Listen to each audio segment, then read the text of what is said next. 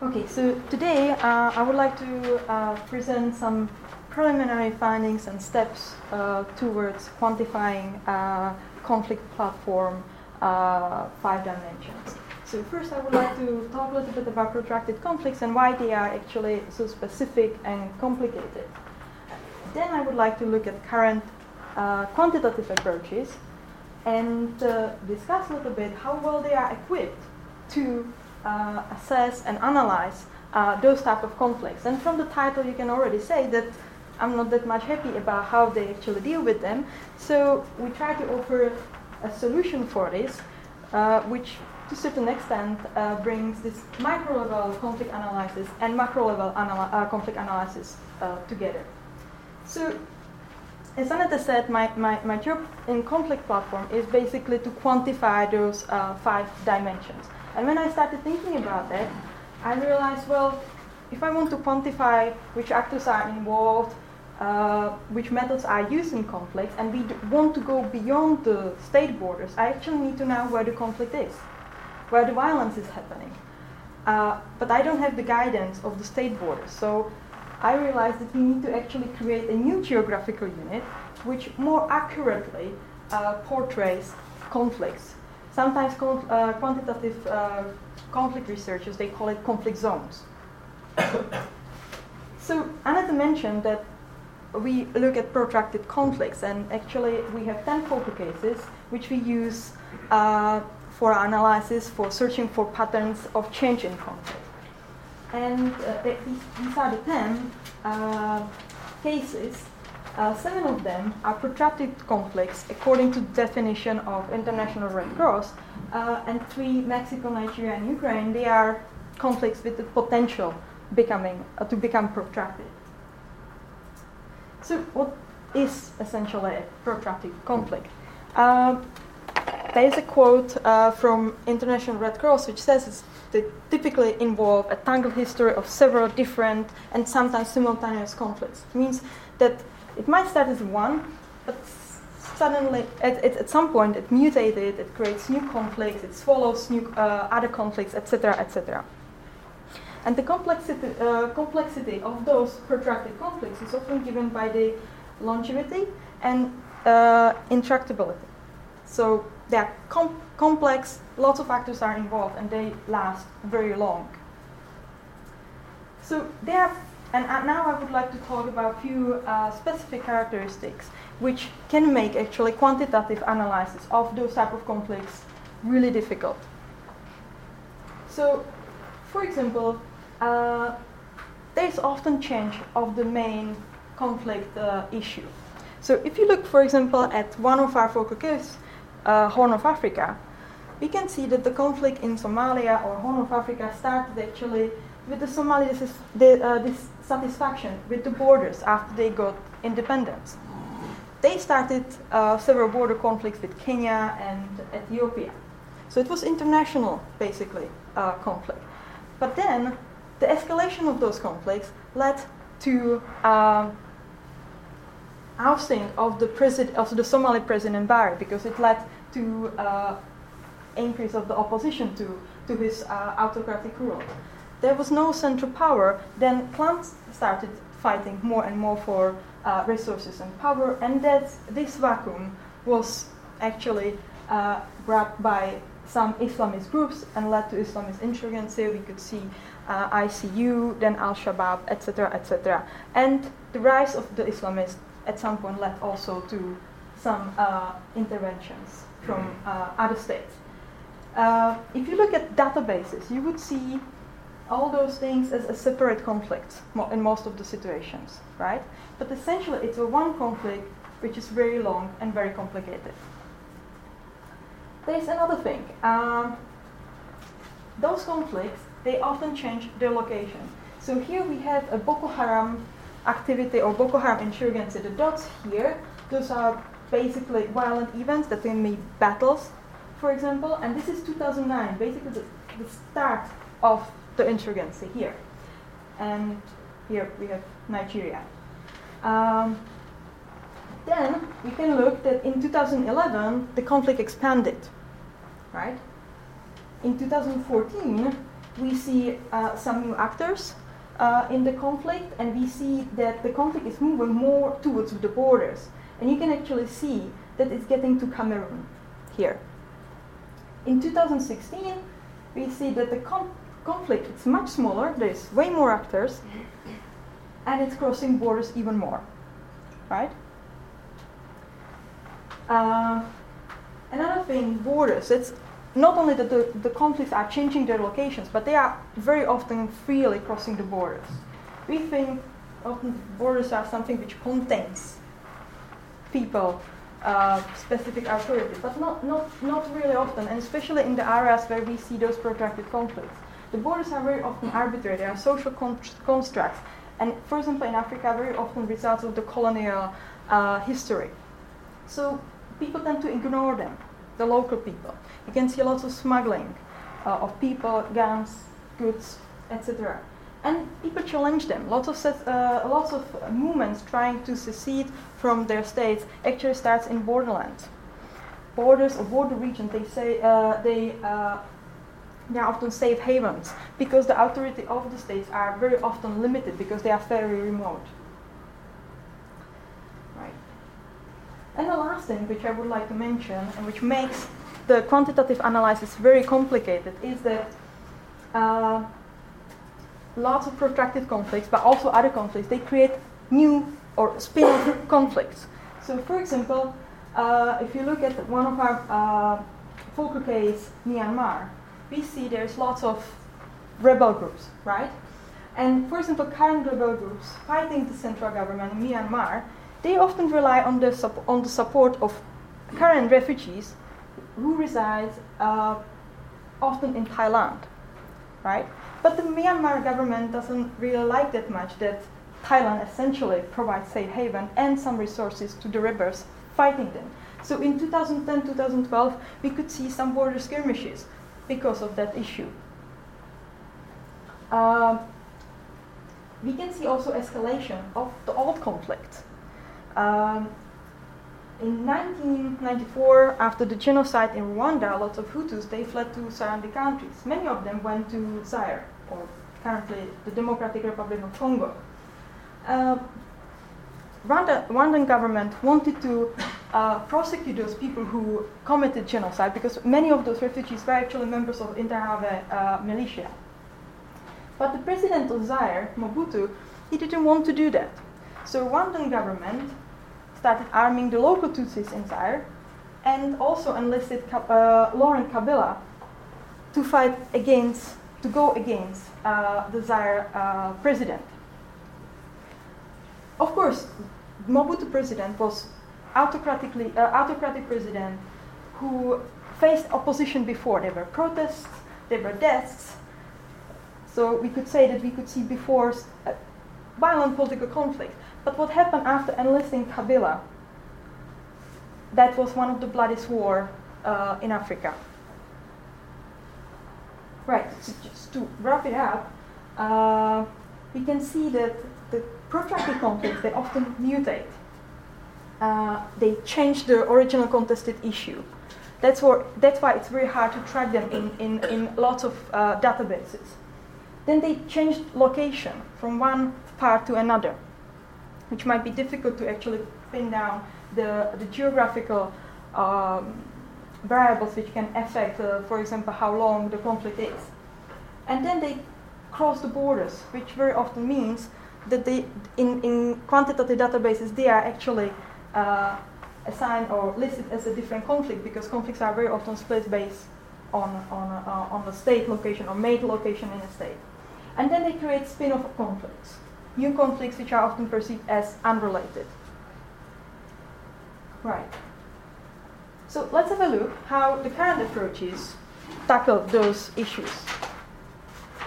So very often when you look at quantitative analysis of states, quantitative analysis of conflicts, especially in the early stages, we could see that the state was the unit of analysis. But we know that conflicts are usually limited to only certain parts of states, right? And they do not respect borders. We know, for example, from Boao and Rirawa that the state level variables such as GDP per capita, population density are very different in those zones of conflicts than if you look at the average level of those variables. Then we could see at some point that some researchers try to kind of unbox states. They look what is inside. They try to look who rebels, which ethnic groups are more prone to rebellion, more prone to challenge the state. But again, they just opened the box, but they didn't go beyond the borders. Now, ethnic power relationships, they are trying to, they actually have a database of trans-border ethnic ties, which is a nice step forward, but still there is the border which separates ethnic groups. So then you have, for example, Kurds, and you have 4 or 5 ethnic groups in the database, but they are Kurds. And it's sometimes difficult in the analysis to put the link together. Then you see that researchers focus on actors, on specific actors, usually armed groups. And they look at how certain characteristics of those actors actually affect, for example, how long the conflict lasts, how little the conflict is. But the problem is that the actors do not operate in vacuum. If you look, for example, at Colombia, you cannot just look at FARC. You need to look at other guerrilla or other and paramilitaries, because their characteristics affect the activities of the other armed groups in the region. The step forward was definitely looking at conflict dyads, looking at rebel government power ratio or rebel group power ratio. But the problem is that the conflict is not always only about dyads. It's not just a pair of actors. It's more complicated. And then recently, you could see that there is lots of data collection effort where, for example, UCDP, georeference georeference conflict events data set or ACLED data, where you actually get data on individual violent events, right? And those are often linked to actors or dyads of actors. And for example, Chiba and Gladish, they try to forecast conflict onset and conflict termination by looking at classic variables for prediction of civil war, but also adding to those dyadic analysis some information about the conflict events. They found that it can actually help a little bit with the forecast, but not much. It was not really substantial improvement. Well, I believe it's because the conflict dyads is not the accurate portrait of the situation. So let's have a look at the map. For example, here we have conflict events in the Colombia conflict setting in 2001. And if we focus on the state, we get only those blue dots, but there are some, for example here, red ones, which are not included, even though this is a dot which involves FARC.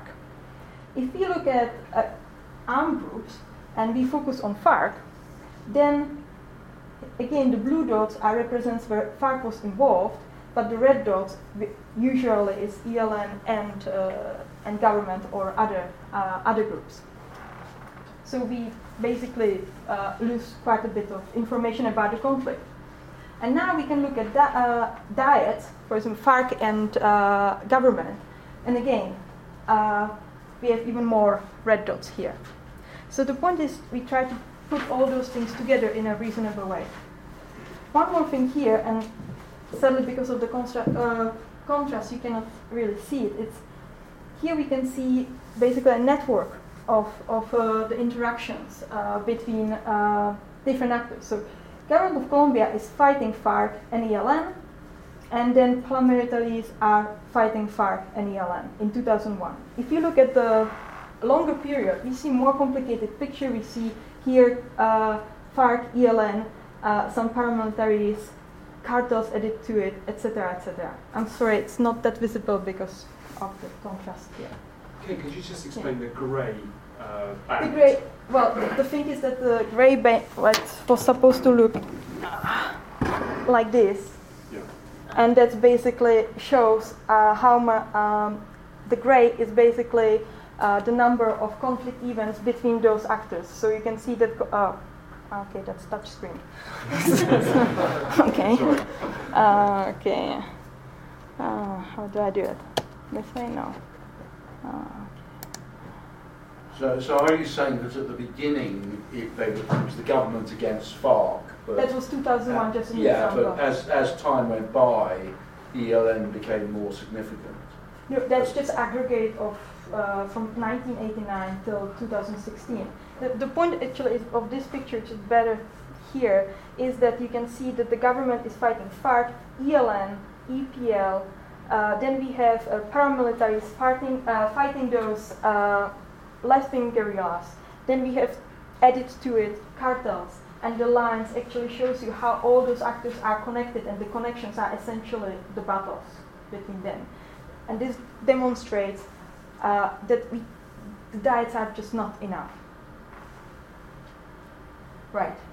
So the US approaches to conflict analysis are conflict zones. Lots of researchers doing quantitative research, they express the need for conflict zones, going beyond state borders and create conflict zones which would actually move with time, which would not be static.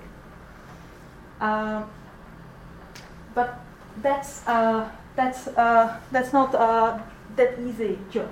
One of the first attempts was in 2012 by Puhauk and Gates, and they basically create a conflict scope. The conflict scope is this circle here. What they did, they look at conflicts, find a center point, and then do a circle around it. And they look at the area, how big the area is, and they try to correlate it with, for example, how long the conflict is. And they found larger the scope is, longer the conflict is. But this, you can see, it's not really accurate representation of what is happening. Here, one of the newest attempts is by Beardsley, Fledish, and Lowe, and they basically look at the at the conflict events and try to create a convex hull here. And you can see here these dots are the conflict events. So basically, create a shape which would include all those conflict events. But again, as you can see here, I mean, this is one event here, here, here, here, and here. So this bit here might not be part of the conflict at all. So again, it's not really accurate representation of that.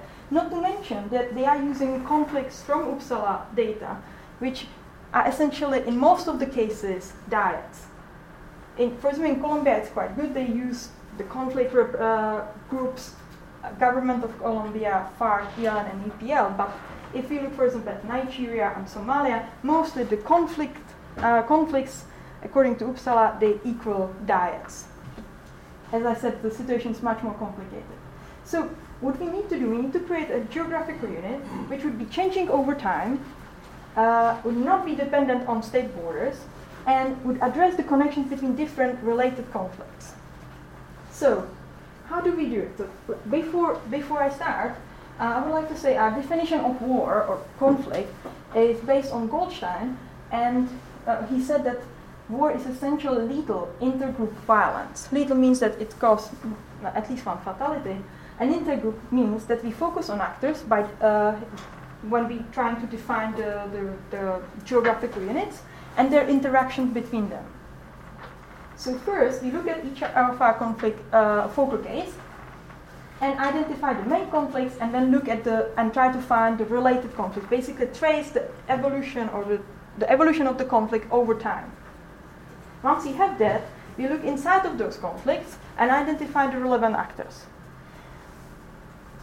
We get the list of the relevant actors from Uppsala data, and then we use the conflict events from Uppsala and identify the relevant events by looking at if that event includes two of our relevant actors. Basically, our two relevant actors are clashing. That's our relevant events, and that event should help us to draw the new geographical unit. So, example how we actually do it. Here, Boko Haram insurgency. I wrote here quantitative tracing since 2009. What I mean is that I'm doing the quantitative part of the project, and quantitatively, the conflict demonstrates in the data from Uppsala in 2009, not before. The qualitative part of the project, of the conflict platform, can actually trace the roots before 2009. But I'm focusing on 2009 because of the data. So the main conflict is still Islamist insurgency led by Boko Haram, but later on it was joined by other groups. The related conflicts is sectarian violence between Shia and Sunni. And as you surely know, there are some other conflicts in Nigeria. Niger Delta separatism, and then also farm pastors conflict. But we didn't include them because they are not related to Islamist insurgency or sectarian violence here. The Niger Delta separatism, the reason for not including is clear because it's a different location and the actors are not almost at all connected. The farm pastors conflict, it's a little bit complicated, but because we do not rely only on quantitative data, we have also regional experts, which are mostly people who did field work in those 10 Folco cases. We can always, when we are not sure, so for example here we are not sure about whether to include farm pastors conflict, we can reach out to them and discuss whether we should include it, whether those conflicts are actually related. And although some of the actors here in this conflict are Muslims, and you could see, oh, I see Christian-Muslim conflict dynamic here,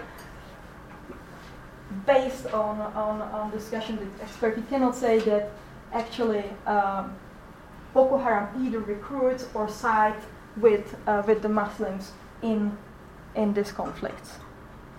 It's more random. So based on that, we identified the following actors and then selected the conflict events. So I can actually show you a map. Okay, here. Just a moment. Right. So here we see a map of Nigeria. The blue dots are those which we include in in our conflict setting, and the red dots which not. So you can see how is it actually changing, and it's moving slowly more towards the borders, and it's crossing the borders here. So I will stop it here, just to show you what are examples of the blue dots. The blue dots here, for example, government of Nigeria, and this long name is essentially Boko Haram. Here, the red dots are tribal fighting or pastor, the farmers' herders conflict. Right. Okay. When we get back, we can look at Colombia conflict, which is different. It's not a sub-state conflict, or it's not located in a region of a state. It's essentially covering all states and slowly crossing borders too. The main conflict here is Colombia versus left-wing guerrilla. The related conflicts or the evolution of the conflict which you could trace is that paramilitaries started fighting left-wing guerrilla. Then we have drug cartels and other criminal groups joining in. And here is the list of the relevant actors we got. And I can show you again the map.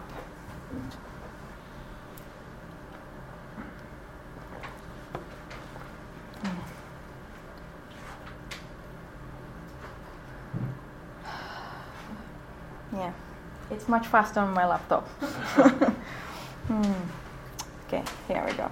So again, the blue dots are the ones which we include, and the red dots which we don't.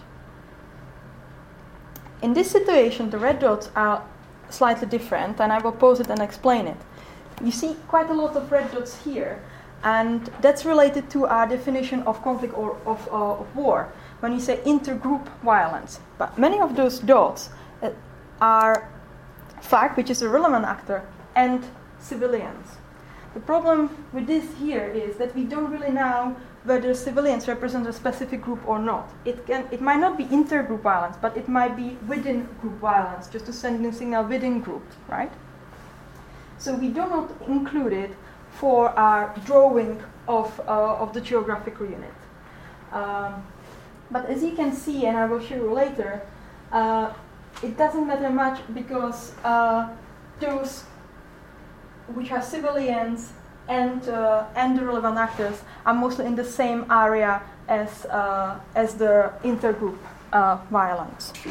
Also, again, we discuss these allocations of those dots and of those events with the regional experts, and they point out if we actually miss something important or some important part or region of that conflict, and then we can actually go and try to trace whether the event, whether the violence against civilians in that specific region actually was intergroup violence or not, and then we can include it. Right. Now, how do we actually draw that new geographical unit? We basically create a conflict polygon. So first we start with the dots. Those are the identified dots for Boko Haram insurgency, and this is just, for example, 2014. So violent dots here. So violent events are dots. Then we create an area which is shaped by the dots, and we use for that algorithm for concave hull, which I believe is more precise than the previous one, the convex hull, which I showed you by Beersley, Gladish, and Lowe. So the difference between concave and convex hull is the following. We have the events here, and that can be a shape of borders or a conflict zone here. And convex hull would be the whole thing here. But nothing is happening over here. That's why we use concave hull instead of the convex hull to avoid this empty space. The interesting thing is that in international relations or conflict literature, you usually see convex hull, so people would include this. But if you go to environmentalist literature, or for example forest studies, you see lots of variations of concave hull, which is more precise.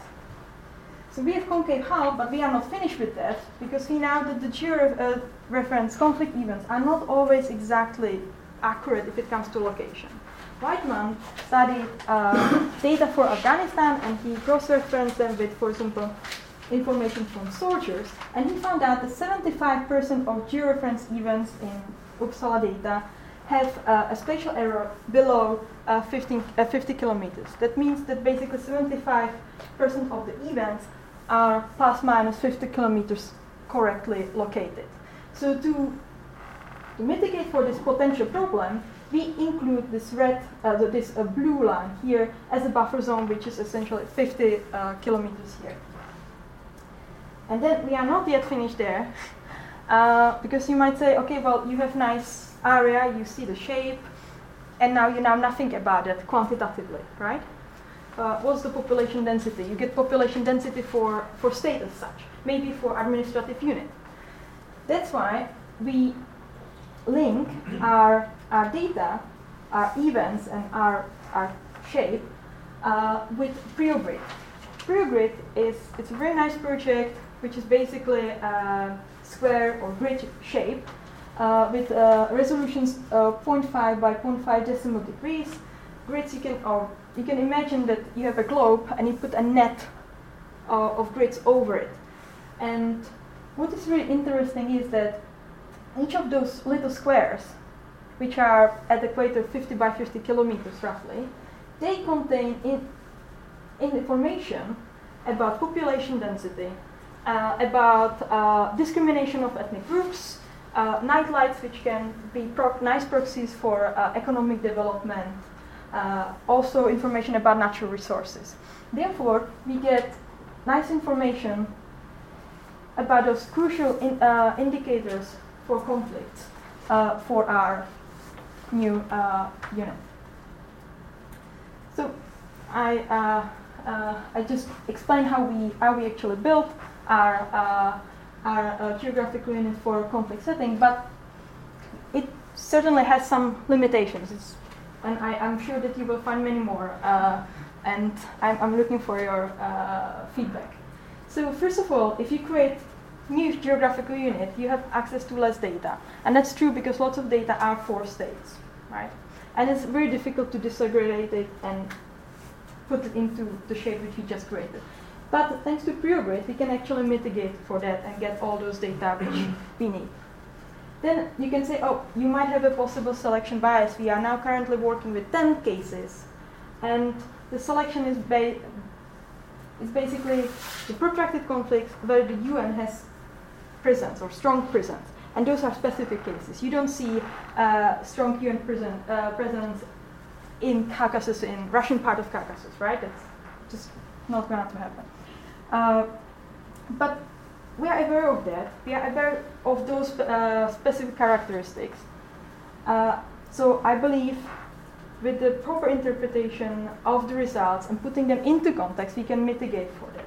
Also, once we have all the data together and we are in the process of collection of the data, we have currently 2 cases and in the process 5 more cases, but not finished yet. I'm sure that we will be able to apply advanced statistical methods such as matching to deal with that possible bias. And then, as I mentioned already before, the UCDP data, they suffer from several biases. It can be, again, it might be problems with accuracy of the data if it comes to location. Sometimes you can see that more remote the area is, less precise the informations are, or they can be completely missed. But again, for that we add the buffer zone. So if the location is not precise, then we can actually mitigate for that. And again, we talk to the regional experts who do the field work there. Therefore, I'm sure if there would be some important event happening which could actually change the shape of our unit, we would not miss that. But we have also several advantages. So first of all, the geographical unit portrays in much better way what is actually happening in those focal cases. We do not separate conflicts if they are closely related. We put them reasonably together. Also, we can see the dynamic over time, right? We can see how is it developing. And thanks to PRIO-Grid, we have not only information or lots of data about the geographical unit, but we have also lots of variation within that unit. You could see there was lots of grids, so we have specific information for each of those squares. Last thing which I would like to say is that in the future, because we are still at the beginning, we are still collecting the data, we are still improving the methodology.